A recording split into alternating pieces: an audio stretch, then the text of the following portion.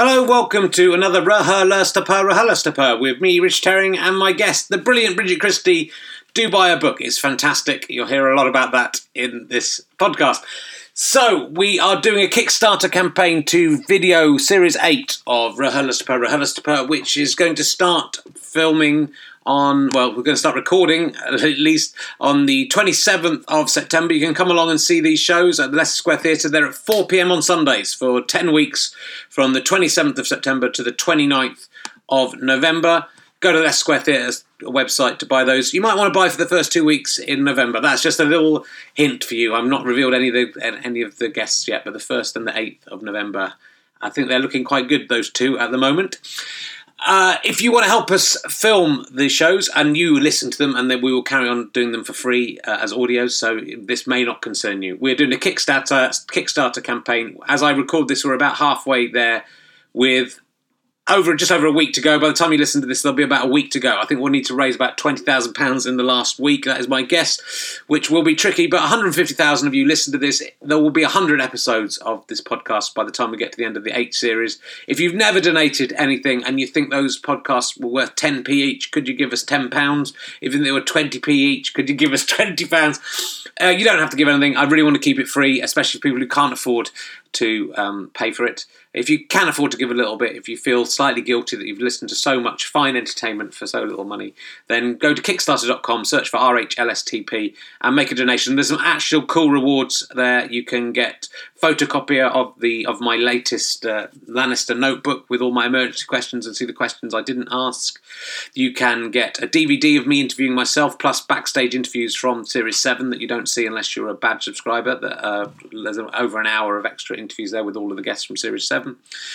There's mugs, there's t-shirts, you can get your name read out in the show, you can actually get to ask an emergency question, or you can sponsor an entire show and get like this little section of the podcast for me to advertise you, your company, your podcast, whatever you want to do. Preferably tiny little businesses is our preference rather than big multicultural conglomerates. Can't think of the words, multinational conglomerates.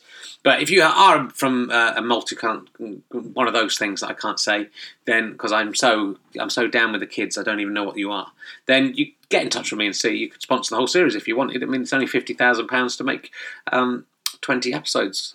I think that's probably quite cheap in terms of advertising for you. But anyway, we'd prefer to do it with you all giving a little bit. So go to Kickstarter.com, search for RHLSTP, and if you want to, and you can help us make an 8th series of this podcast in video format.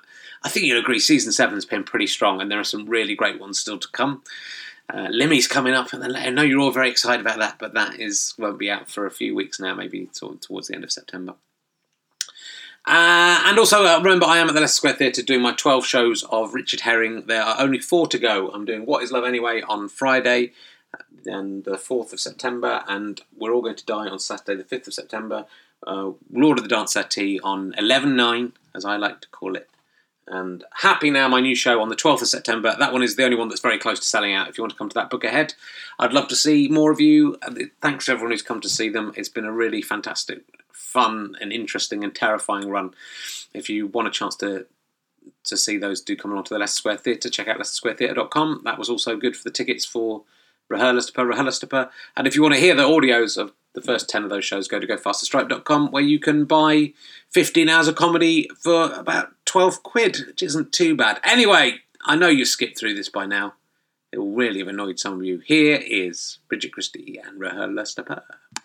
Ladies and gentlemen, welcome to the Leicester Square Theatre. Please welcome a man who turned 48 yesterday and drank more than a 48-year-old man should, as you will discover when you see him trying to speak. It's Richard Herring!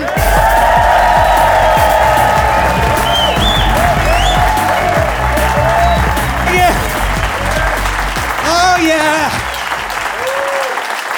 I'm still young. Welcome to the show. Welcome to the Leicester Square Theatre. This is Richard Herring's Leicester Square Theatre podcast. But recently I've noticed some kids on the street, like some kids skateboarding out on the street. So when they're listening to it, they start calling it Rahulastapa, which a lot of people have picked that up from the kids.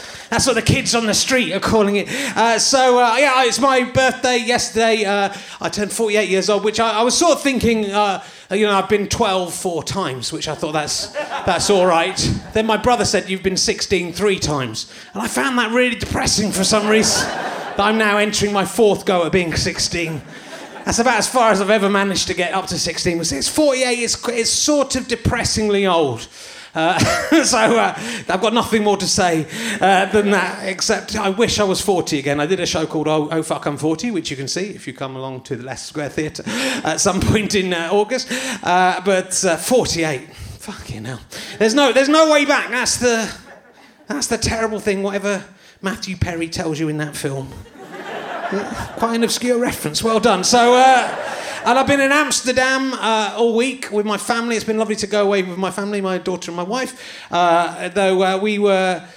We didn't go to the red light district. I've never been to the red light district. We went to the Van Gogh Museum. Van Gogh, of course, he thought the best way to get a woman who he fancied to fancy him back, his idea was to cut off one of his ears and send that to her in the post. Now, most women will prefer flowers or chocolates or a homemade spice rack, but for 1 in 1,000 women, the surprise severed ear arriving by mail is the key to their knickers. They're going to open that up, go, I can't believe it, I've always wanted one of those. I'm definitely going to shag whoever sent me this.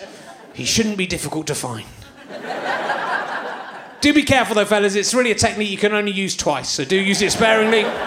To be honest, you're going to use it once, because the second time you do it, the woman's going to go, you've done this before, haven't you? This is your regular chat-up line. Not falling for that like that other ear slag. So, that's one of the jokes I did in Amsterdam. That's an old joke of mine. We were staying in a flat. It was a beautiful flat, but this is the first time I've been away with my tiny daughter. And the staircases in Amsterdam are ridiculous. I mean, I think, Anne Frank stayed hidden for so long just because the Nazis thought, well, they're not going up those stairs. I genuinely do think that is true. The stairs of this house, I tried to get my suitcase up these stairs, and there were 70 steps, and they were like that. It was basically a ladder, just with the bits filled in. And then it curves at the top, and I hurt my back already, and I got to about step 58, it started to curve, and then I realised I couldn't lift my suitcase, and I was sort of just lying on the stairs, thinking I'm going to die or I'm going to drop my suitcase and kill my wife.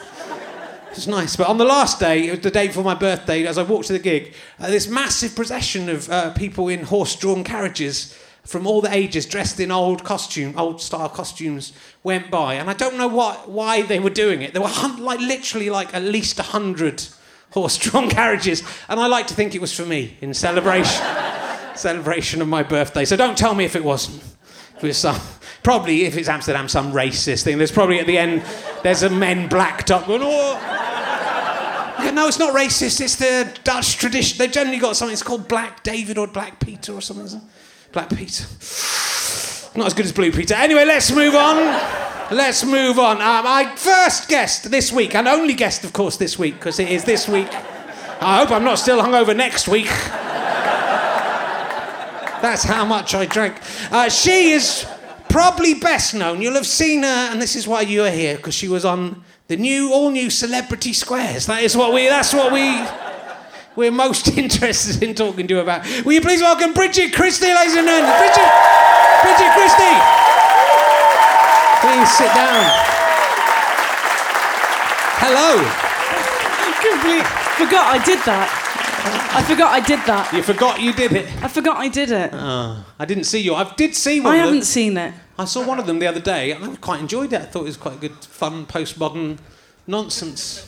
Was it postmodern? Well, because it's kind of like, you're too young to remember. I don't think they're trying to be. No, well, they are, but you can be accidentally postmodern.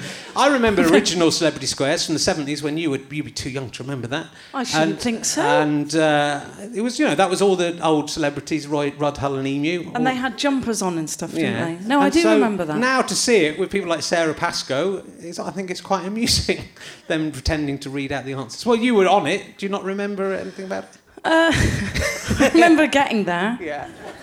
And leaving and having a laugh with Stuart Francis. Oh, yes. And Rhys Shearsmith. Actually, it was quite funny because Warren, is that the host? Warwick, yeah. He lives in a Warren. That's why you've got confused. And then he said, "What is the worst heckle?" what? Someone shouts out, "Oh, you're shit." What do you say? I was sat really high up, I was up on all this scaffolding. Yeah. Next to Andy Peters. It was just... it wasn't really a conversation As I said, well, it depends what they say, and then I'll think about what they say, and then, I don't know, it's just always different. I don't think that was the answer. I think he was expecting me to say, something like, "Oh, be quiet, Mum," or something like that, but So I can't remember. I can remember quite a lot about it. Remember every second. No. Well, we're not really here to I'd like to talk about Celebrity Squares a bit more, but we'll talk about some other stuff. I've been reading your book, book for great. her, I Am a Man, but I still read it. It's not a joke about men, the title. It's about gendered products. Okay. I've read it.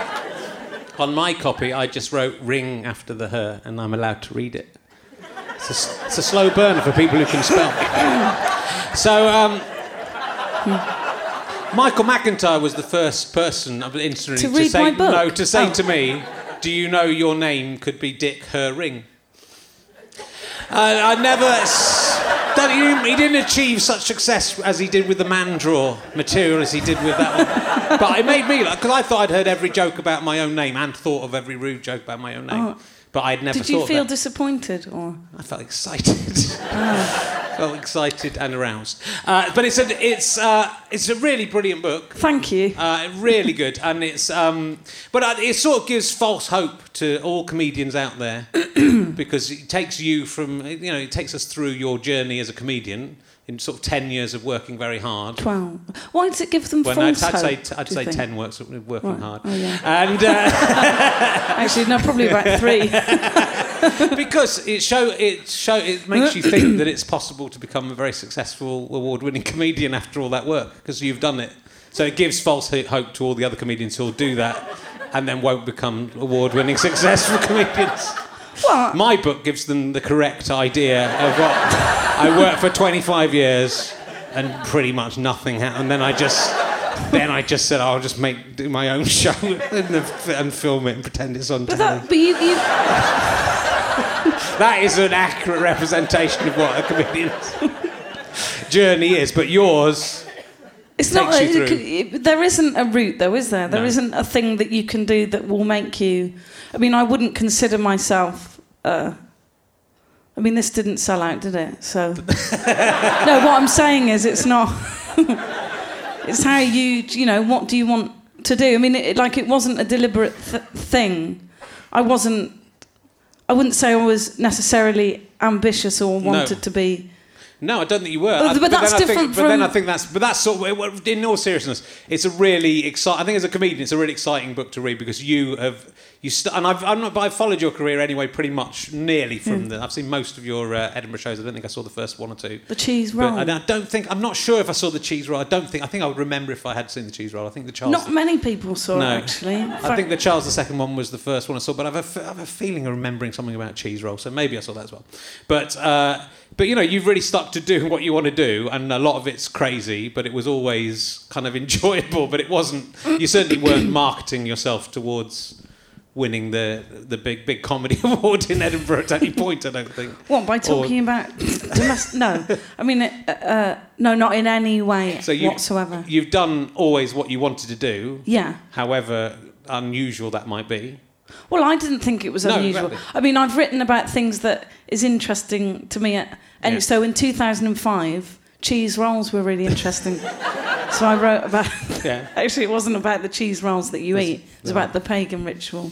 Yeah, that happens in Gloucester. So someone went, ugh. Probably a vegan, bloody cheese-loving idiot. Don't eat any of the cheese, so it's fine. I think In fact, you just roll the cheese, so you don't... Well, I suppose whoever wins it You eats roll it. the cheese, but the people for the ethical treatment of animals tried to ban it. That isn't true, is it? It I just got to that bit in the book. That can't be true. It is true. Because it was not ethical that it was the product of an animal. They wanted a soya-based cheese. I'm not, but actually not joking, but it was shut down by Health and Safety and the council, but Gloucester people are not going to be stopped by the council by rolling cheese. Well, it's sort of down a cliff, isn't it? I mean, it's a very steep hill. It's got a gradient of 1 in 1, which is like a cliff. It's like an Amsterdam. It is the funniest thing you've ever seen in your life. And so people chase the cheese, and whoever beats the cheese, is it to beat the cheese or catch the cheese? You can't beat the cheese, Rich. One day there will be someone You who honestly think that a human being can beat a hurling 7-pound cheese? Because I know about gravity. What if they're in a light aircraft or something? Objects fall at the same pace, whatever size or mass they are, so... Ask David Frew, he'll tell you. Yeah, but... Only in a vacuum, you're right. Is it a vacuum? Which... It's not... I think technically Gloucester counts as a vacuum. I say this as coming from another West Country town where cheese is quite important. I think I'm allowed to mock Gloucester and Gloucester cheese. Who do you think wins the cheese, me or you? Well, I mean, cheddar cheese is the best cheese in the world. Yeah, but what do you do with it? We sometimes keep it in a cave. That's... People come and look at it in the cave. It's not as good as... Well, it's not as exciting. And we have hills. I mean, we never thought to throw... We've got the Cheddar Gorge. We could have thrown cheese off the Cheddar Gorge. I think we're better than... Yeah. Well, I'm amazed no one in Cheddar thought of that. And then saying, why don't some people chase after... Throw that off the lion's head. It doesn't really look like a lion's head in Cheddar Gorge. And then jump after... Whoever can jump after it and catch it. And they haven't updated the prize either, so... It's like for thousands of years or whatever. So now you still get someone's wife or cow, or you don't really. It's £3, I think. It is amazing, though. Yeah. I mean, it's absolutely. I can't believe the show didn't win the Perrier It is one of the best things I've ever seen in my entire life. Not like in a cruel way, but it is funny seeing people hurl through the air. Is there a People for the Ethical Treatment of People organisation? Because surely they should be getting... It's not so much the cheese, it's the people who are... Do people really get badly injured doing it? Yeah, really badly. I mean... Do people die only once. But they still carried on after that. Yeah, it was only once. He won, but they buried him with his cheese. Oh, so that's not a very nice thing to say.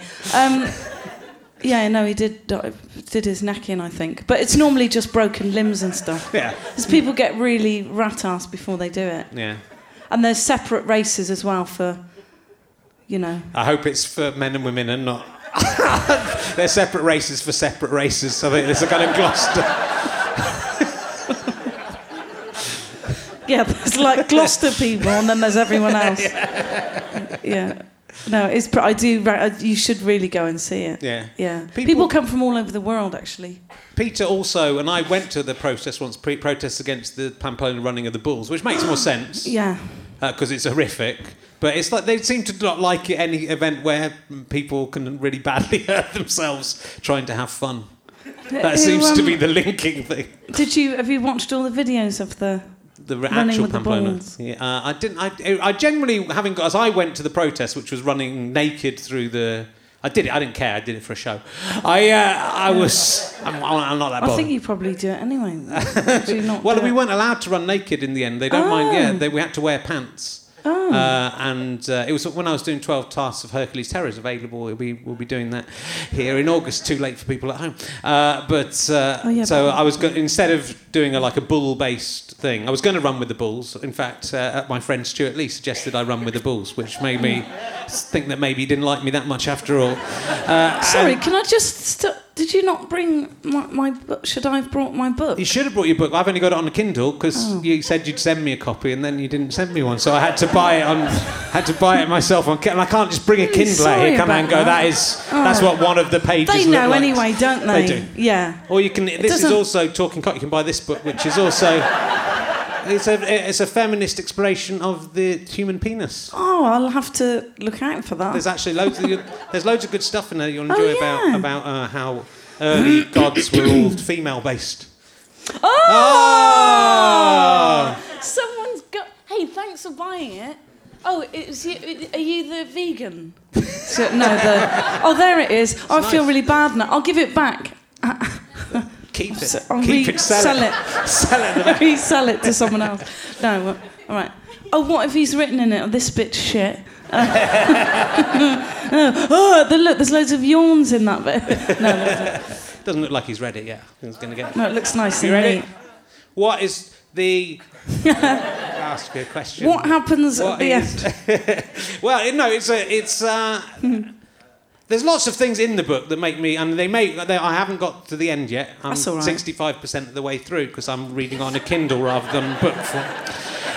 So there's lots of things that beg more questions that you may answer later in the book. But for example, you were sacked from being a milkmaid. Is that true? That's a throwaway comment in the book. That is a book. Have you saved that for another book? Okay. Is it a lie? No. Well, no. I left. Right. Right. Okay. It was kind of a mutual agreement. What happened was I left school really young, and lied about my age and got a job for the local newspaper. Yeah. But the editor was a real twat. So I left, and I thought, I think I'd like to work with animals and stuff. So I got a job on a farm, and part of my job there was milking the cows. So I wasn't like a maid. Yeah. You didn't have like the thing over your shoulders. And I mean, I did do that to my hair, but no. And it was really traumatic, and I've never been so stressed in my entire life. Why was it traumatic? Well, okay, so for example, my tasks for the first hour was so it started at 6 o'clock. Yeah. First job was to get a newborn calf out of a pen and into a cage on the back of a tractor. I don't know if you've ever tried to handle a newly born calf. No. No. Well, I've never tried to put it in a cage. Well, I've never even seen one before. Right. Anyway, because they're really slippery and everything. I think I was sort of, by about 12 o'clock, I was just sort of crying. And I noticed that Richard, the farmer, and his wife were just doubled over laughing at me through their kitchen window. I think they had the kitchen built in a certain way so that they could see all the new young people who thought that there was more to life than working in an office and just watch them all day. I fed... so I didn't get the calf in, and the calf was really traumatised as well. Yeah. I mean, I didn't even know how to open the cage. Even if I had managed to get a handle... Did they just say, go out and do that? They didn't say, we'll show you how to do that? He didn't tell me, That's nasty. Get the back bit or the head or I don't know. Wipe it down with a towel first to get rid of so that it wasn't as slippery. Yeah. Yeah, no, nothing. Just get that in there. See ya. I'm off for my bacon. Oh. Then I fed the other cows gravel. Because they said, there's their feed, if you feed them. But there was loads of sacks of different stuff all in a row. And it looks the same. You're laughing, but it really wasn't funny.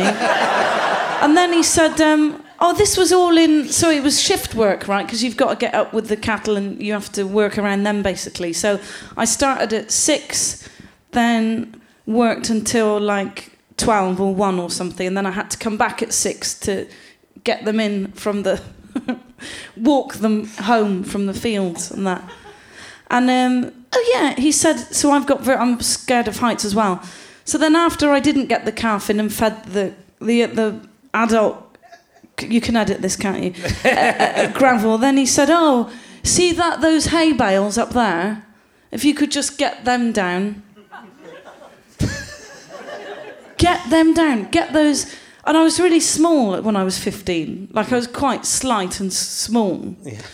And so I had to climb up this ladder and get these hay bales that were really huge and heavy and had like string around them that really cut into your hands and get them down. I didn't get any of them down because I was just sort of up there crying, I'm scared of heights. It was an absolute disaster. Yeah. Then one of the cows, because in the olden days, well, it was still kind of mechanic, but you have to clean their udders first with your hand, and then you put the pumps on them. And apparently cows know if you're new. And so I was cleaning it, going, oh God. I think I'll just go back to typing.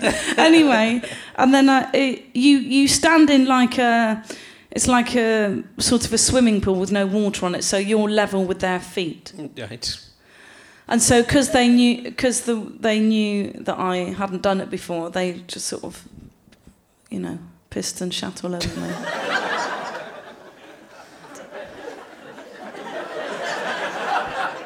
And then Richard, like the farmer, he was like, "Oh, I'll hose you, I'll hose you down." It sounds funny now, right? But so I had to stand there in this courtyard in my overalls, and it sort of gets everywhere really. So I'd failed to do any of the things, and I was covered in shit and piss. And the farmer, who I had only just met, was hosing me down, and it was like cold water as well. And then, because I used to ride my motorbike there, and then I said, all right, see you in the morning. And on my way home, my tyre blew out on my motorbike, and I managed to keep it. I didn't have a really bad smash. And it was out in if you think, rural Gloucester in the sort of mid-'80s was... Well, it's quite an interesting place. Anyway, I had to knock on this... I knocked on this farmhouse to see if I could use their phone. Yeah. It was literally like Royston Basie. I mean, it was... I was like, oh, I've had an accident. Can I use your phone? Phone? Well, I haven't got a phone, but you can come in. I'd forgotten about all of that. Were you still covered in cow piss and shit at this point? No, but my dad said that it was not pleasant to live with me for those 2 days, because I was really... That wasn't worth putting in the book, all that? No, of course not. Look at the silence. It's amazing. It's not part of the... It's not moving anything forward, is it, that story? I think it tells us a lot about you. And there's lots of things. The thing that I think about, I interviewed Russell Brand. Did you? Yeah, on this show. Oh, here. And then just when you were talking just then, it reminded me, you really look like Russell Brand. I know. There's something really. He looked at me, and I went and I thought, oh no. These are the people who, right. Lawrence Llewellyn-Bowen, Russell Brand, what's that woman who used to sing in those musicals? Might have to narrow it down a bit. She was, I think she... Yeah. Oh, Sarah Brightman. Sarah Brightman. Who else? Lots of people, actually. Yeah, but you could do like characters of like a sort of Bo Of men, I've done that already. A Bo Selector programme where you could do a female Bo Selector. Ho Selector, it could be called. Yeah. Yeah, could do that, yeah. Or I couldn't do that, yeah. You once tried to buy a cave? Well, I was shut down quite early on. There was a cave for sale in Hereford. Right. But it didn't have any service, electricity or water or... Due to it being a cave. Yeah, but you could put some in, presumably. But it was amazing, and I did want to buy it. It was I think it was about 35,000. No, 40,000 pounds or something. Sounds all right. Yeah, I didn't. It's not practical really with children. I mean, I know it was once, but they didn't have any choice. Are you planning to use that as your main habitation? Or just, it's nice to own a cave you could go and look at. Probably have it as like a weekend retreat. No.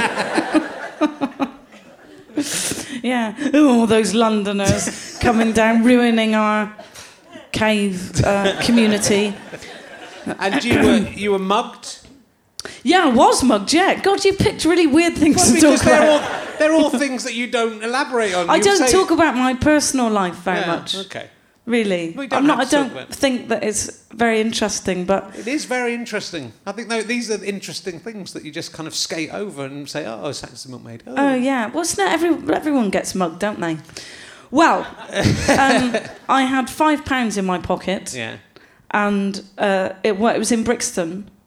And I was really poor at the time, so I didn't want to give him my £5. But I wish I had, because he knocked my front teeth out. That's right, yeah. And they ended up costing a lot more than £5 to sort out. But it didn't really bother me. In fact, I ran into my local pub. It was 5 o'clock in the afternoon, like no one stopped. I was like, I'm obviously not with this man. It's not a... You know, anyway, it's weird how people won't get involved or everything. He hit him. Do you know, he hit me so hard, it's hilarious. I spun round, yes. Did like a pirouette. Yeah. But I didn't know what a nerve looked like. Does anyone know what a nerve looks like? Anyway, and I went into this pub and I went, oh, what are those little dots? Ah! A nerve is like a tiny little line with a sort of a dot on the end. Right. So they were... Oh dear. Having a look around. Wish I hadn't asked you that now. I feel it. I'm a bit shaky from the hangover as it is. I had to hold on to this chair there for a second. I should actually. This is interesting. Is that since I've had children, I've always found it really hard to walk away from trouble. Like I'll face it. Yeah. Like when I was in New York once, I was on the subway and there was a proper gang, like hooded, kind of really on a lot of stuff, and the train was packed. And one of them spat on me, and I went, oh, I think that's yours. And I put it. And my boyfriend at the time said to me, if you ever do anything like that again, because they would have killed me first. I was like, why would they have killed you? Anyway, I didn't think about it, right? And then the train got stuck in a tunnel. And I was like, oh, okay. So there was a moment, right, where he looked at me and I looked at him, and the whole lot of them looked at me. And I thought, this might be it, or this might be really bad.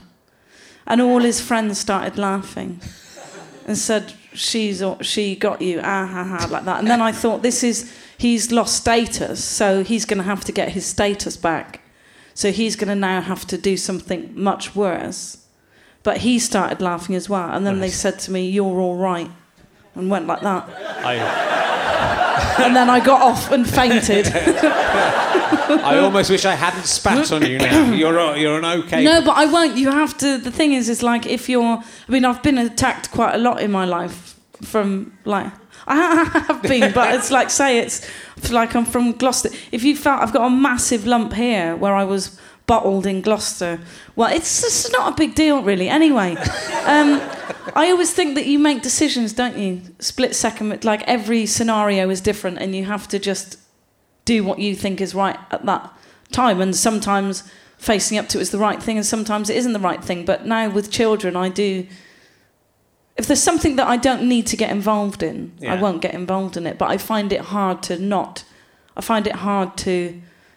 But that's almost like, I mean, it's slightly self-destructive, but it's like a comedic instinct of doing the thing you're not meant to do. And that's, as a comedian, there's an element of that, aren't you? You act in a way that other people wouldn't act. That's how comedy works, I suppose, is that you are thinking thoughts that hopefully the audience wouldn't immediately leap to. Otherwise, well, it doesn't work for all comedians.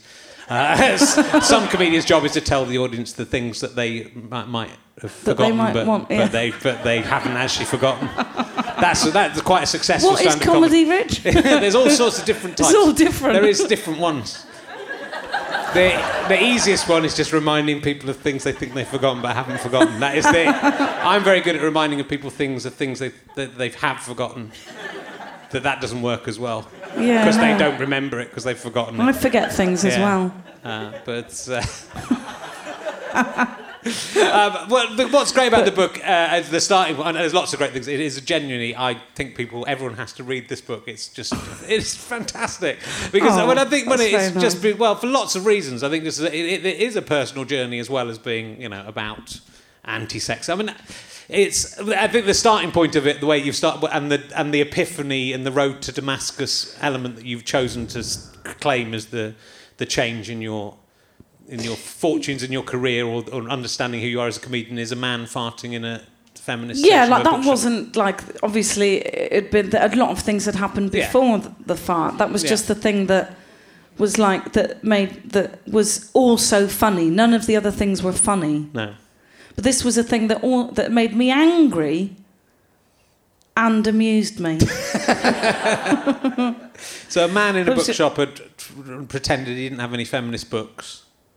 Oh, it was really true? weird. I mean, I've talked about this fart at length now, so at some point I will have to move on from it. But I think it's important in terms of this book. It is book. Important, yeah. But there was and understanding who you are. Yeah, well, there was a particular day where 3 things had already happened on that day, and they were all involving women, and they were all, quite depressing things. And then in the afternoon, I wanted to buy these 3 books. And I went to Waterstones. Yeah. Right, I went to a bookshop. It doesn't matter. It doesn't matter. They won't be watching. And so the guy was really obstructive, like everything. Like he was immediately unhelpful and annoyed that I was there. Or it just didn't want to do his job. Probably like that with everybody. But it was sort of one of those. Do you ever sometimes in life? If you're speaking to, I don't know, the gas board or your phone people, is you think that if you weren't a writer, you would sort of just want to leave society. Like, there are things that are so frustrating and confusing and needn't be, to do with the admin of life. That you say in your book, I've picked it out. I love this thing. That if the deferred creative revenge on tedious admin of life is what how people who don't have that. I don't know how they survive. It's Michael Douglas in that film, isn't it? It is. But yeah, I was dealing with this man, thinking, well, I obviously have to do something, write something about this, but. Yeah, it was like everything's... No, I've never heard of Virginia Woolf. Like, he couldn't spell anything, and then he hadn't heard of Virginia Woolf. And then he said that he didn't have a book, which was in a massive display in the window. Like, I was like, but you've got... I'll just go and get one from the window. It's like, no, don't do that, because you'll knock all the cardboard over and stuff like that. And I said, well, I'll go and have a look myself. Is there a gender studies section, or I don't know, whatever you call it, keeps changing its name, that section.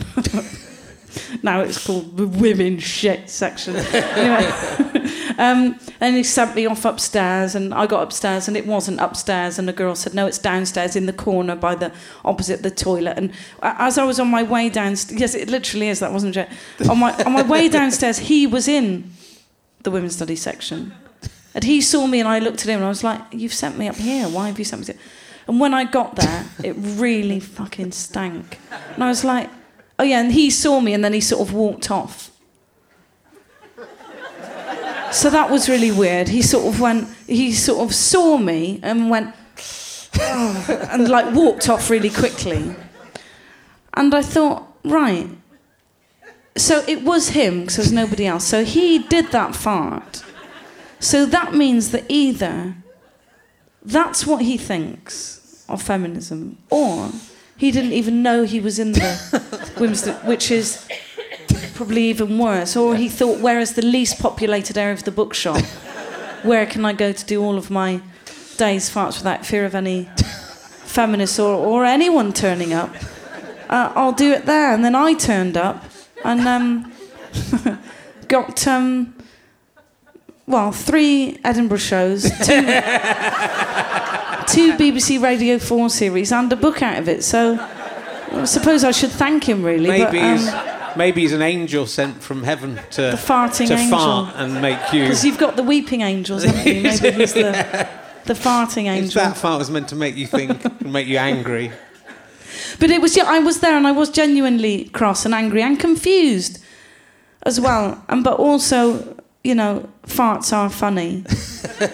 So then that was in 2012, and I did that show where I'd leave a man standing on stage, and so I'd mocked up this sort of bookshop thing, and I'd get a man from the audience, and he would have to stand there, and I played in 3 farts on a loop, and they were proper. They did sound like, sometimes sound effects don't sound. They did sound like farts. So everyone would leave the end of the show in silence to this man, and with just the 3 sound cues. And it was quite funny in big rooms, because if like a few hundred people had to get out, like in silence, he'd have to stand there for about 10, 15 minutes. And they'd always stand there, really. They'd never go, "Oh, can I go yet?" They'd always stand there really, really politely. And so that was the fart. But then I thought, I wonder if I could write about other things. Yeah. Starting from that. But again, I think it's the interesting journey, because you were doing nothing was... I thought, that fart was funny, but it was kind of about feminism as well and stuff like that. But it wasn't... I wasn't trying to write a show that I thought would do well, if you know what I mean. I had nothing to lose at that point. Like, nobody was coming anyway. No, I know. Really... I think that's sort of what's... I mean, it is interesting, like, from a comedic point of view, that you were very prop-based and costume-based, which I love. But, as a comedian, it gets annoying, especially if you have to... It was hard to tour. Yeah, if you have to go anywhere. Yeah. Just, any of those accoutrements. But also, it's you're slightly hiding by... You were characters like the Great Fire of London and, Samuel... You just did crazy characters, and they were brilliant. I loved those early shows. And you're slightly down on them in the book, but I think they were great. And I really love the Daily Mail show, which was a different thing altogether. Yeah, that was a different thing, yeah. But I think, like, that realising that you didn't necessarily need all the costumes. I mean, you want the radio and you couldn't use the costumes. Yeah. So that getting rid of that and then becoming sort of yourself and finding the thing that, even though it was coming from... just like the Great Fire of London talking to everyone, this thing had come from you and was your very personal thing. I don't know, it's sort of... You do sort of talk about this, but I mean, I think... It's about it's the realisation, which is very true, that sexism is just inherently ridiculous. But it's absurd. I mean, if you thought about it for a second, you would just... And sexist people are very, so it's in similar sort of fact. I mean, other people have realised these things, and I think we all know, most people would know that sexism is ridiculous. But I think when you realise as a comedian how ridiculous it is, then this whole world opens up, because it's not about making feminism funny or not funny, because feminism in a lot of ways is quite a serious subject, but to realise that the key to it, I think, is to mock sexism, which sort of does its own job, but if you find the right way of doing it, you know what I mean? And that was sort of the key. But subject matter doesn't make something funny. No. I mean, you could, and I will apply the same stuff to other things as I did with feminism. So if I wanted to talk about, I don't know, toasters or something, you would think that people wanted to see the way that I did something rather than they were coming to see something because they were interested in the subject matter. Of course, you know what I mean? Yeah, but I think just that, I mean, the minute you sort of found that avenue and the way to do it, I just think, it sort of transformed what you were doing. Yeah. And... I don't know, it's really interesting, because it's just, you sort of, I don't know, it's kind of hard to put into words, because, I'm a man. But it's allowing those people to... So I always try to come up with great... I'd like to be a modern artist, really. And I like to come up with modern art things. And one of the ideas I have, but a sort of similar thing, is to now just do very fine portraits of everyone who is a global warming denier, and build a lovely gallery and own it for 1,000 years, and have those portraits up there and put global warming deniers above it, and they would love it because they get a picture of themselves. But then if in 100 years' time things, the world's underwater, that's artistically that becomes a different gallery, doesn't it? Yeah. So you could do the same with people on Twitter who attack women for wanting to have one woman on a pound note or something. It's those people, the sexist attitude of someone. I mean, saying women aren't funny. You kind of when a man says that, I kind of think, do you know any women? Have you ever met a woman? Because how have you lived your life and not found one funny woman. That sort of suggests to me that you have never managed to successfully talk to a woman. I know, but when you talk about this, I mean, I refuse to talk about this now, but I will because it's you. But it's like you're saying, you know, sexism is absurd, you know, racism is absurd, transphobia is absurd. All these things are absurd. They don't bear up to, you know, it's very hard to argue against. If you try and have an argument against someone who says feminism, you know, it's basically you're trying to argue against logic, fact, reason, and common sense. So it's really hard for people to win an argument like that, and they just sort of tie themselves up in knots. It's really funny. I had one actually where this guy, he's a nice guy, but he said, "Oh, you know, I know it's not you and everything, but you know, I've moved and we've moved to quite a small place, and there's you know, the guys go out on a Thursday, but you know, it's like a curry night on a Thursday, and you know, for the guys in the village, but you know, because of feminism, like I can't. Well, you know, my wife wants to go because we've just moved there, and so she doesn't want me, you know, to go out on a Thursday, and so she wants to come, and so because of feminism, I can't go out on a Thursday. I'm like, you're fucking joking. It's like, he's like, yeah, you know, so that's what it's done, hasn't it? I'm like, oh,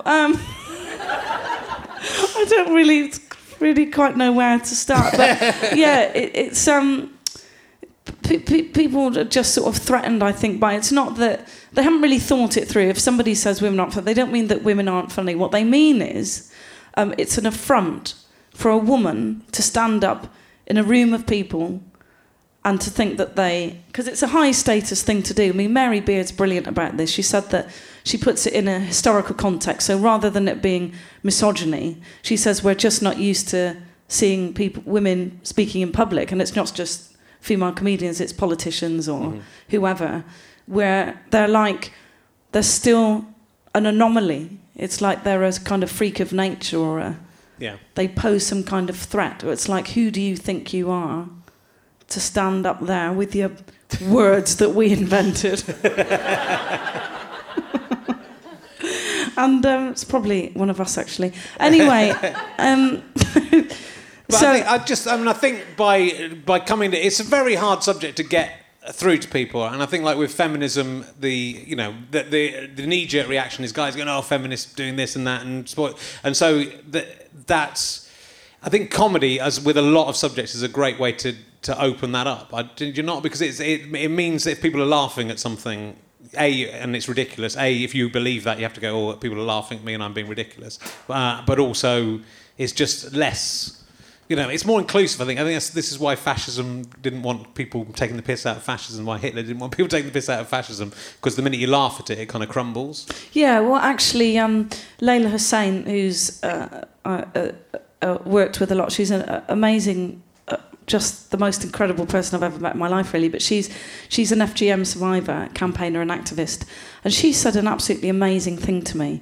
We made a short film about FGM, and she said, you know, the reason that she mocks FGM and its ideologies and the people who think that it's a good thing is because when you mock something, you lower its status. And she says, you know, it's a really important distinction to make, that you obviously, no subject, she said, should be off limits, like at all. And, you know, by mocking something, you make it less important. So you're saying, I don't recognise something that you think is really great, and I'm going to mock you for it. And we should have that as a basic right that we should be able to do. But, you know, I mean, we have nothing to lose, do we? We live in a democracy, we can say what we like. Yeah. You know, but there's lots of prisoners of conscience around the world who can't say what they like. Raif Badawi has been lashed inside, you know, for saying things that he wants. So they've got a lot more to lose than we have. I think we're in this really weird period where we're in this kind of post-feminism and post-racism era where there's a lot of people, including UKIP, who think that there isn't kind of racism or sexism or misogyny anymore. And so why you still... But, like, he's always saying that we don't need the 1968 Race Relations Act and that's fine for people. It's just banter, like racist jokes, misogynist jokes. It is, and the sort of the right have hijacked freedom of speech, and they're kind of saying, well, I've got a right to say these things. But I think it's kind of like a waste. But also you can't...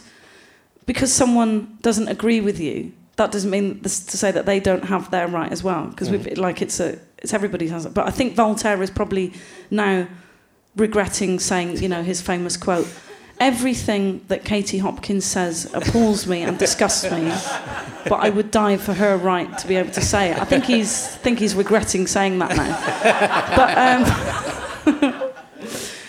But yeah, I mean, it's just how you do things. I think we have an obligation as comedians. Yeah, I do. Not split communities and spread. I mean, I don't know. Comedians can say there's this idea, isn't it, that the left has got it all sewn up, comedy sewn up. It's absolute, complete nonsense myth. Yeah, and it's not. Also, I think sometimes people think that, she's, fucking, God, she's preaching to the converted, like, I really am not. It's like, I die a lot. And a lot of people don't want to hear it, but I think there's this idea that I'm sort of going around all these feminist lectures going, look at this pen. Like, it's not. It really does not. It's, No, I know. But I sort of think with these it's like on Twitter, the sort of shaming. If you read Ben Goldacre's book, but like that sort of shaming culture, and it seems to be sometimes people are more interested in kind of appealing to their friends and getting their approval of their friends than actually trying to win an argument or to try and not to win an argument. With feminism, it's about trying to make everyone see that everyone being equal is a good thing. It seems odd that it's difficult to get that message through. But sometimes, it can be just about who's the best at being a feminist, can't it? No.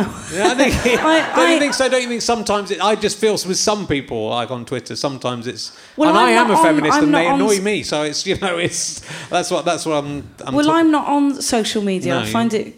It's. I know that it can be really brilliant, especially in countries that don't have democracies. But I think that it constricts people. I think it holds people back, basically. I'm not on social media, and so I might say, I'll write a show or say something or a piece of material, and I'm not affected by what happens when it gets out there. Yeah.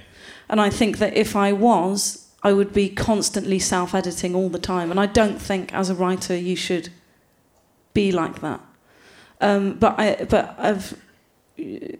It's a very intimidating place, I think. I think it does shock.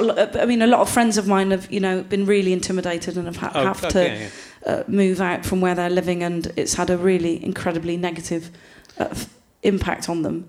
But I don't get involved. It's not that I don't want to interact or communicate with people. I mean, I do. Thanks for coming. But I don't know. I think that I think you have to do what you want to do, and let whatever happen, don't get bogged down in how it's going to be received and what people are going to think about it. But it took me a long time to get to that point. Yeah. A long, long time. I mean, in stand-up, that only really happened to me in 2013, sort of liberated myself from the need to be liked or popular, because I wasn't anyway, so I had nothing to lose.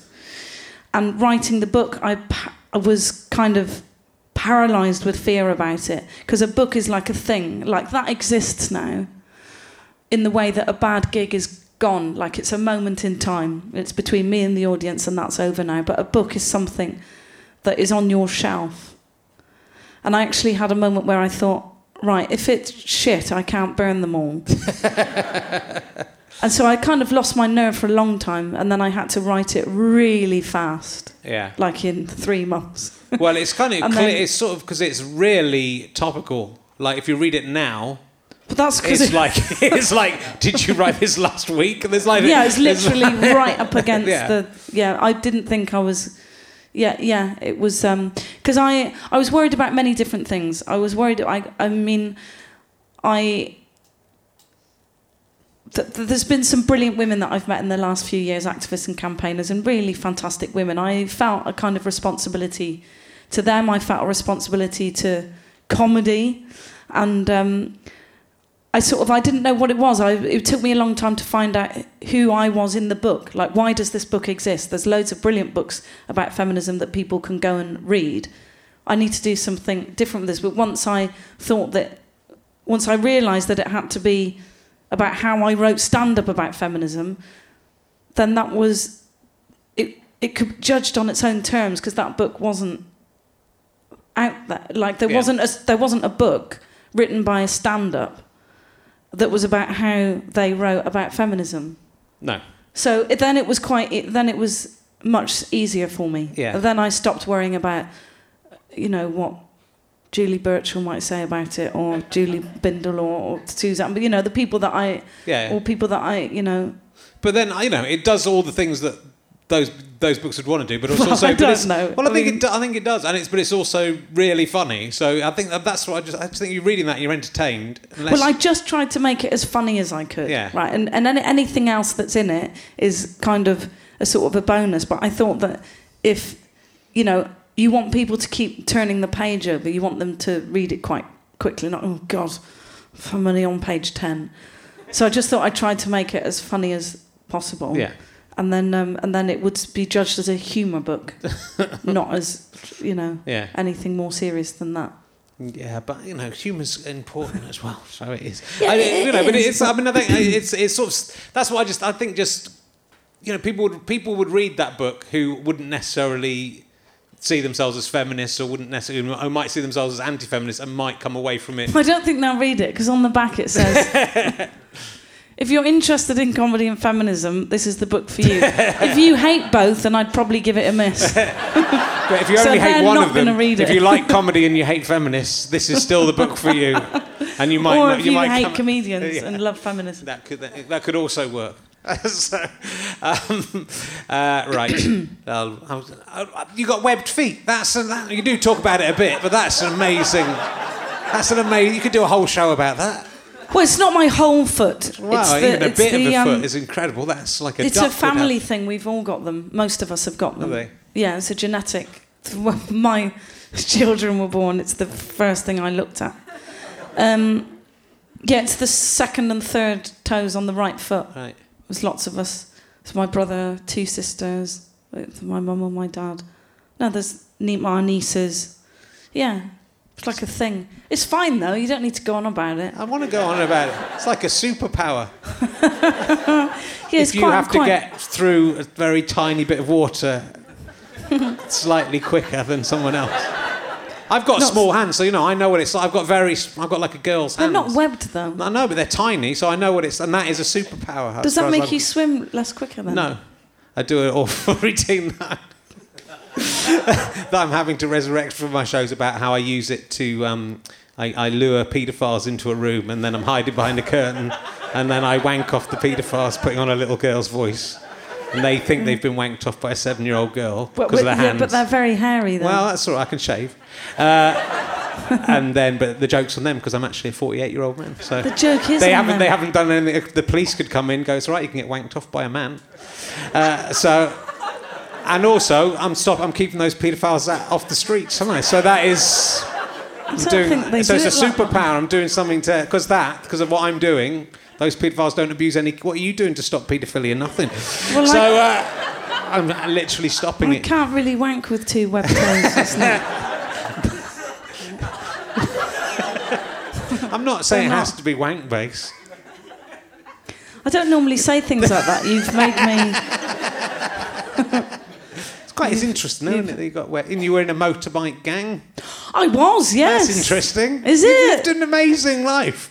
You left school at 14 or 15. Well, which is something that happens in the 1930s. Well, I didn't think it. And how old are you? It didn't sort of have. Well, okay. So my birthday is in August, so I kind of left full time when I was. I went back intermittently. I think I went back for a couple of exams. But I wasn't really there in the 5th year. It was in the 5th year back then. That was the last year of 1987, I think, or 85. The last year they did CSEs Then the year after was GCSEs. Yeah. I did leave. I did not think that it had anything for me, really. And I just hated it. It was the worst. I mean, if someone had said to me, just try and get through this and then the rest will be fine, I really, really hated school, everything about it. Yeah. Yeah, and just wanted to leave as quickly as possible. I knew that I wasn't really... I mean, I can read and write, so that's good. Okay. But I didn't think that anything else... Yeah, just sort of... Yeah, but it's fascinating. Think that but then you're in a motorcycle gang. That's kind of unusual. Then you're a... Yeah, but I wasn't, like, breaking the law. I was just, in a... But, I mean, I did know the local Hells Angels. And I did go on holiday with them. But I did, to the Isle of Man. Well, it wasn't like a holiday. It was the TT races. But, we all went off. I was quite young, but I was very mature. In fact, they were all about sort of 30. And I was about 16, 17, I think. But they all really trusted, like, I was the most sensible person. I think this is I think I put this in, actually. There was when we got there, right, they said, "Oh, Bridget, you're really sensible. This is the only key to the house," right? If you remember this bit? So we're going out now for something to eat, so put the key in a really safe place, all right? And I was like, yeah. So I hid it in my suitcase under my bed, and then we all went out. Right?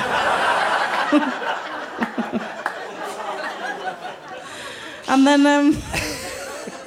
at about 11, they said, "Oh, Bridget's got the key." I was like, "I haven't got the key. The key's hidden in my room." They were like, "Sorry?"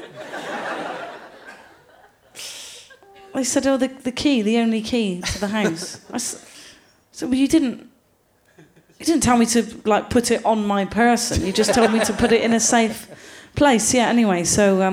and I rode my bike to France when I was 17, through the Swiss Alps. I was stuck in Wales in a blizzard. See, you think it's interesting, but nobody else does. I do. It's fascinating. I also think that with comedians, like a lot of comedians, especially now, have had quite a boring life of going to university and then becoming comedians, including myself. So? Yeah. Well, I think a bit, but unlike in the old days when I first started doing comedy. You would meet people who, come off the docks and come from, loads and loads of different jobs. I think comedy suffers for that, from not having a diverse... Yeah, well, it needs that. So that's what I mean. It's kind of, nowadays, it's less, it happens less. Yeah, that you would be, you'd go away to like a festival or something, with something, and there'd be a guy in his 50s and there'd be guys in their 20s, and some of them have been accountants, and some of them have been, built railways, and some of them have been mentally ill, and some of them had been circus performers. I know. And Edinburgh's different as well. Yeah. I mean, even when I first started going 10 years ago, there would be really eccentric people who lived on boats for the rest of it, and then they'd come up and... But you're seeing them less and less now. Well, yeah, or they're kind of hidden away in everything. weird places, yeah. Yeah, and London is really unbelievably expensive, so that's pricing out a lot of people. I mean, my equivalent, me now, would not be able to come here and get a day job and live in a bedsit and do stand-up at night. I just wouldn't be able to afford. I wouldn't have been able to go to drama school without maintenance grant, scholarship, luck, all of that. All that's being stripped away now. Osborne's just got rid of the maintenance grants for students from low-income families. So, yeah, I mean, everything's going to suffer. The arts is going to suffer, but... society's going to suffer. There's no joke, sorry. Let's talk about cops again. No, but, it is. It's going to be a real loss, I think. Everything's going to be... Yeah, but I sort of think with comedians, not all of them, because, some of them, like me, just go to Oxford University and then come out and have a charmed life. But of just endless success. But I think that's to have lived a life and done those things so, to know yourself so well that you can go and, or even just rebel in that, even if it's a slight...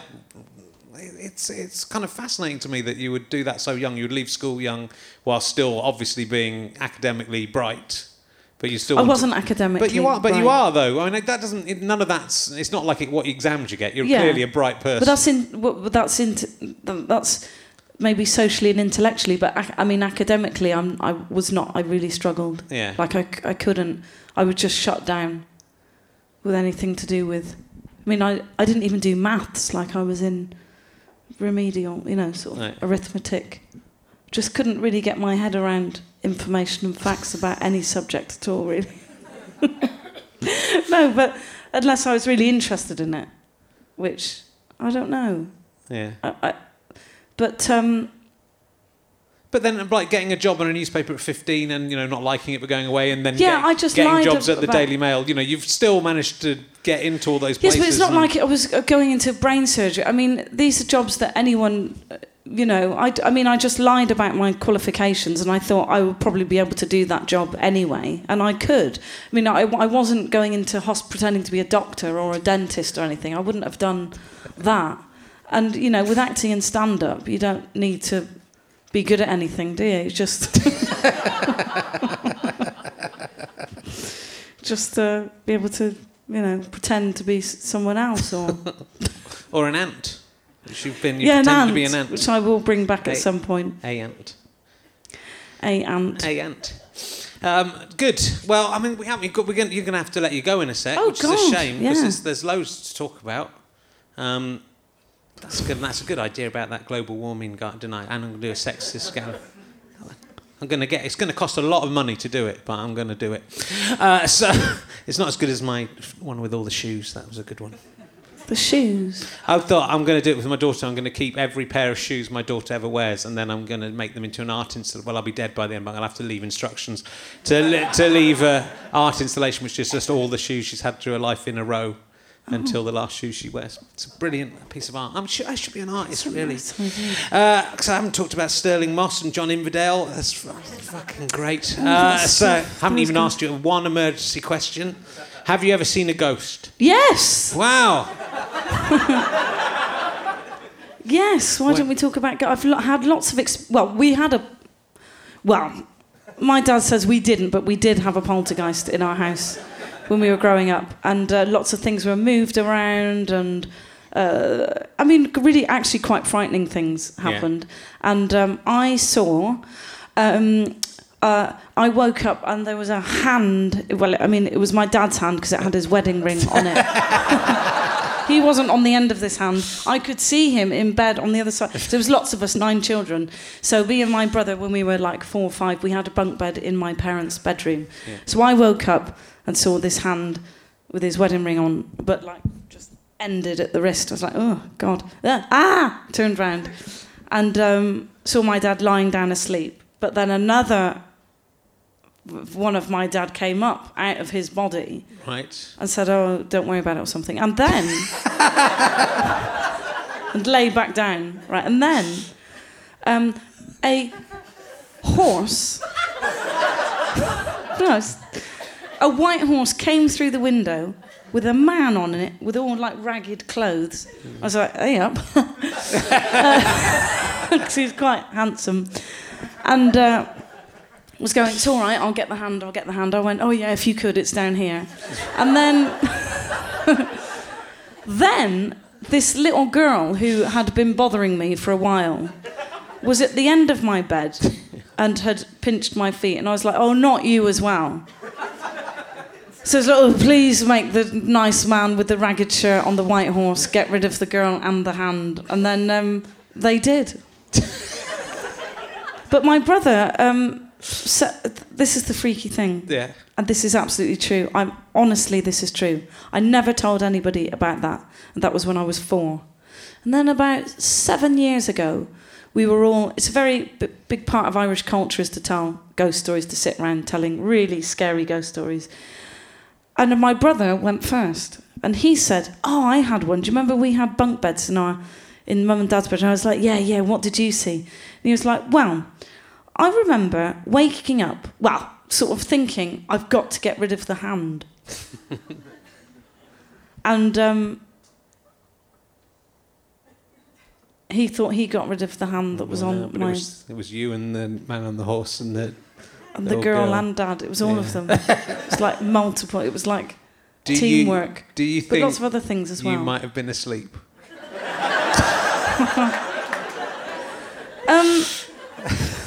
That is just one.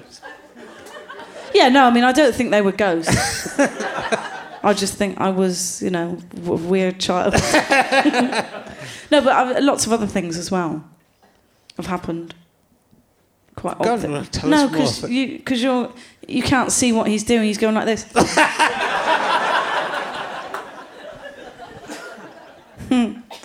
I hope a ghost scares you so. Well, when I was in Amsterdam, what happened? And I really don't believe in ghosts. What happened? But I was snoring. So there was 2 rooms in this flat. It was a massive flat that we'd been put in, but up these creepy stairs. Oh, I'll tell you another one as well before I go. Yeah. And I went and slept in this attic room. And then I could hear this weird noise coming from the kitchen below. And there was a window, and I looked down. I couldn't see anything. It was this. I was looking at what's going on. And then I went down the stairs, and it stopped.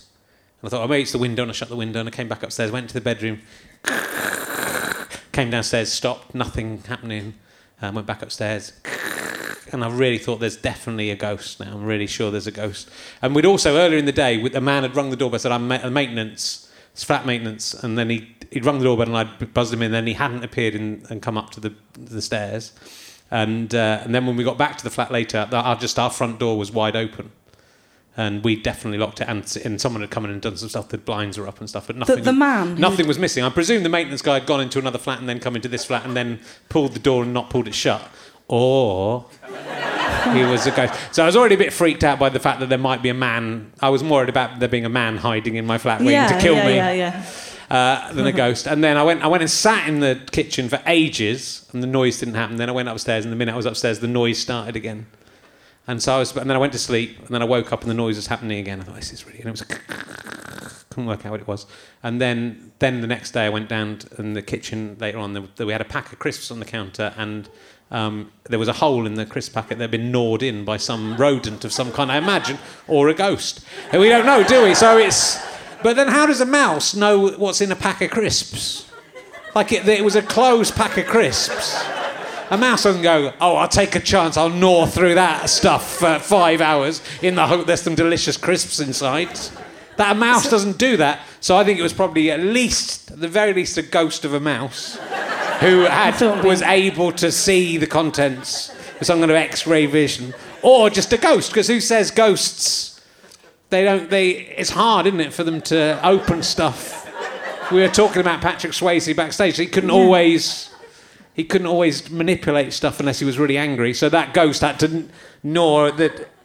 It seems like if you're a ghost... It's not as good as your story, I'm telling you, but at least it happened this weekend, so I was a bit scared of the ghost. I don't think, a ghost would go to... I think they've got other things. What? To appear into a small girl going, it's your dad's hand. Ooh, I'm the ghost of your dad's hand. It didn't say anything. It was just... It didn't have a sock on it, going like that. Why would a ghost waste its time bothering you? Yeah, no, it wasn't a ghost. What was it? Don't know, my brain just saw a hand. Go on, what's your other one? Oh, I did a gig in Taunton, and I went back to the bed and B&B, and it was a really weird B&B, and it had all, wooden devils everywhere on the stairs and stuff. Anyway... So they put me in this one room, and I said, I'm really sorry, I don't think I can be in this room. And she said, yes, everyone says that, come on then. So she... as quickly as that.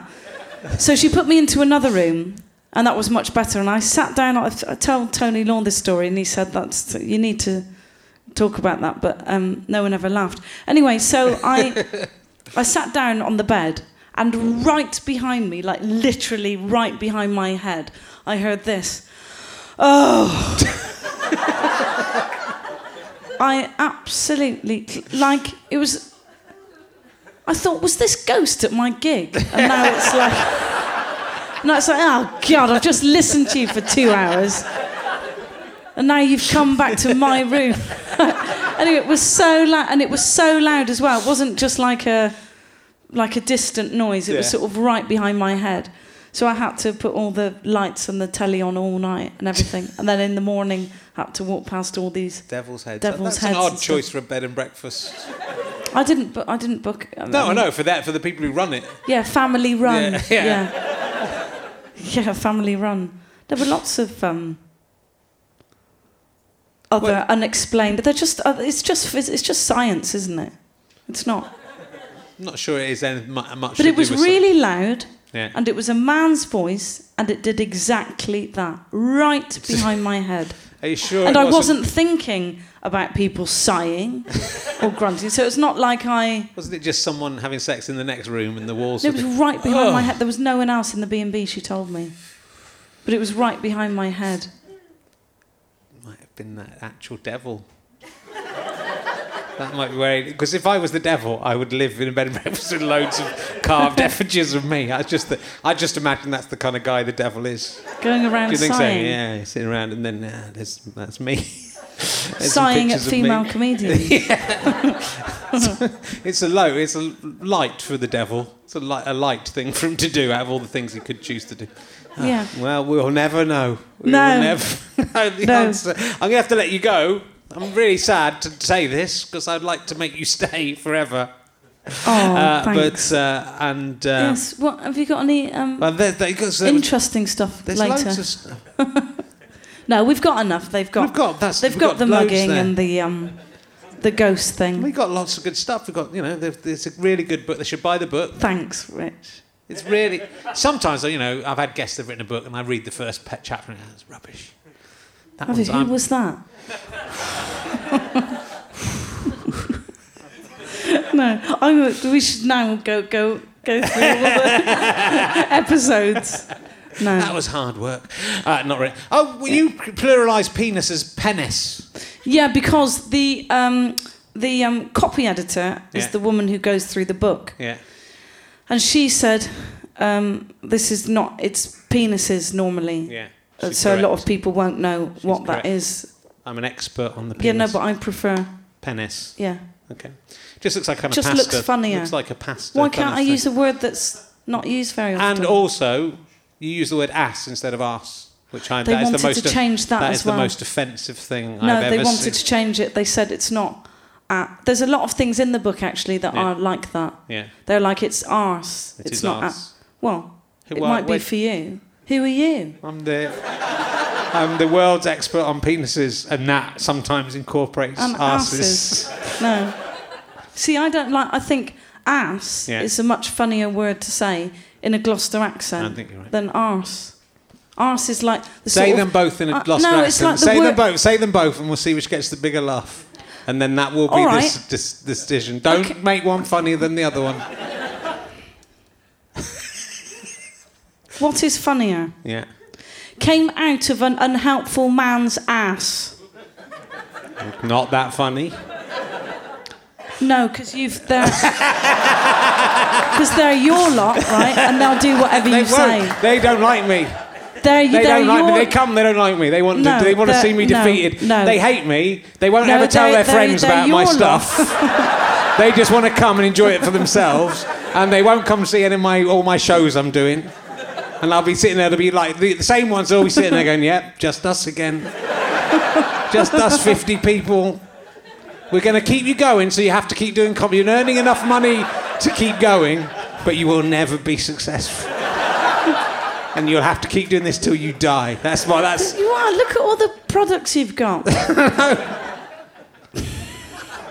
Merchandise. Oh no, it's useless. Language, we can do whatever we like with it. I know you can. I'm just surprised. I would have thought you'd be an arse. I hate that word. I actually really hate it. Okay, so when they said to me, "I think you've made a mistake," I was really angry. I was like, "What?" All the way through the book.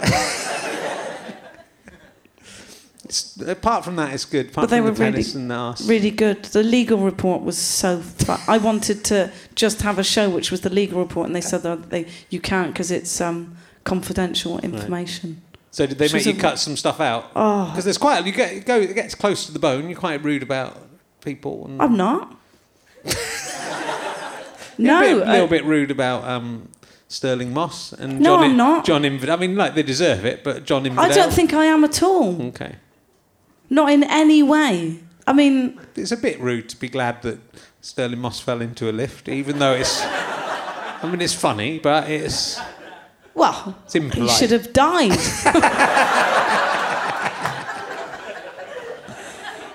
We can't let these people get away with saying that women It's obviously not. I obviously don't think that, and I make it very clear. I wish he'd been absolutely, completely annihilated by that. No. No, I'm not really seriously. I know, but wishing. It's not rude. He sent me an email. He's really pleased that I've said that. Why didn't you put the email in the book, or is it in later? It's. There's some sort of legal thing. Is there? Yeah. No. But I did print it out for the show and show people because he left caps lock on, which made the whole thing look like a death threat. It did. It was like I will be keeping an eye on... I will be following your career in capital letters. It's like, fucking hell, if he's not... Yeah, he's not much of a threat. He can't even get in a lift without... It's very funny, and the John Inverdale thing is brilliant. He said another thing, didn't he? Yeah. Yeah. What is the second thing? Because the thing about him accidentally saying cunt in the middle of a sentence that doesn't have cunt in it was nowhere near... You're seeing it through rose-coloured glasses. But the mistake that he made, this was live on the radio, the mistake that he made was by immediately apologising, going, oh, God, sorry, I didn't mean rose. I mean, he should have just gone, yes, that's what I said. That's what we're calling it now. Should have really committed to it. Yes, rose-cunted, yes. What's the big deal? That's what you should have done. Never apologise for your mistakes. Well, unless they're really bad ones. If they're really bad, don't bother apologising. I think if they're really bad, don't apologise. No. Because the apology just looks sarcastic. Yeah. If Hitler came and then at the end went, oh, I'm sorry. I'm sorry I did all that stuff. You would go, that's not... Sorry is not enough at the end of that, Adolf Hitler. Depend how he said... No, he wouldn't, though, would he? He went, I'm really sorry. No, he'd go, oh, I do apologise. Being really sarcastic with his hand. Anyway, I'm glad we've ended on Hitler. Yeah, and rose-coloured glasses. Never apologise for anything. That's what we've ended on, so I will not apologise for anything I've said. Ladies and gentlemen, give it up, Bridget Christie! Thanks for having Amazing! Thank you very much. You have been listening to Richard Herring's Leicester Square Theatre podcast with me, Richard Herring, and my guest, Bridget Christie. The music, as always, is played by Pest. They come in live every week to play this. Very nice for you to do that, guys. Thanks. Got anything to say? Oh, weird. Thanks to everyone at the Leicester Square Theatre and Chris Evans, not that one, or that one, or that one, the one from GoFasterStrike.com, and his team of crazy misfits, especially George the soundman, who is looking for work. If you have any sound-based work and you don't expect it to be of high quality, do get in touch with me and I will help you get in touch with him. The producer is Dave Cribb. This is a Sky Potato, Fuzz and GoFasterStripe.com production.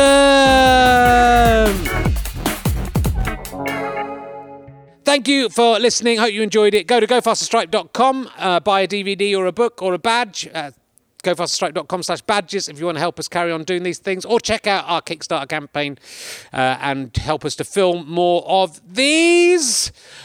This show has been brought to you by all these fantastic people: Matthew Smith, Ewan Duncan, Rob Applin, Darren Foote, Colin Anderson, Raymond Harpenny, Kevin Tipcorn, Steve Mash, Dean Ratland, Gaynor Wilson, Adam Queck, Stuart Fawcett, Tim Turner, Julian Benton, Thomas Baldwin, Lauren Pilkington, Matthew Blackburn, Neil Martin, Jack Burton, Fraser Levy, Gina Lynn, Paul Jeffrey, Rob Ward, Robert Tang Richardson, Leo Vagoda, Carol Forster, Iki Kawa, Cole McGonigal, Aurora Watters, Jake, Heather Henderson, Simon Carl, Christine Sato, David Collier, Jijin John, Roy Owens, Matthew Poynton, and Jen Comfort, Seb Philpott, that's not a real name, Wayne Bolt, Tommy Parker, Rob Swords, these are comedy names, Mark Bowers, David Fowles, James Parkin,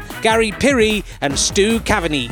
So thanks to them and everyone else who contributed to last time's Kickstarter campaign. Help us with the next one if you can, kickstarter.com, RHLSTP. Thanks, see you next time.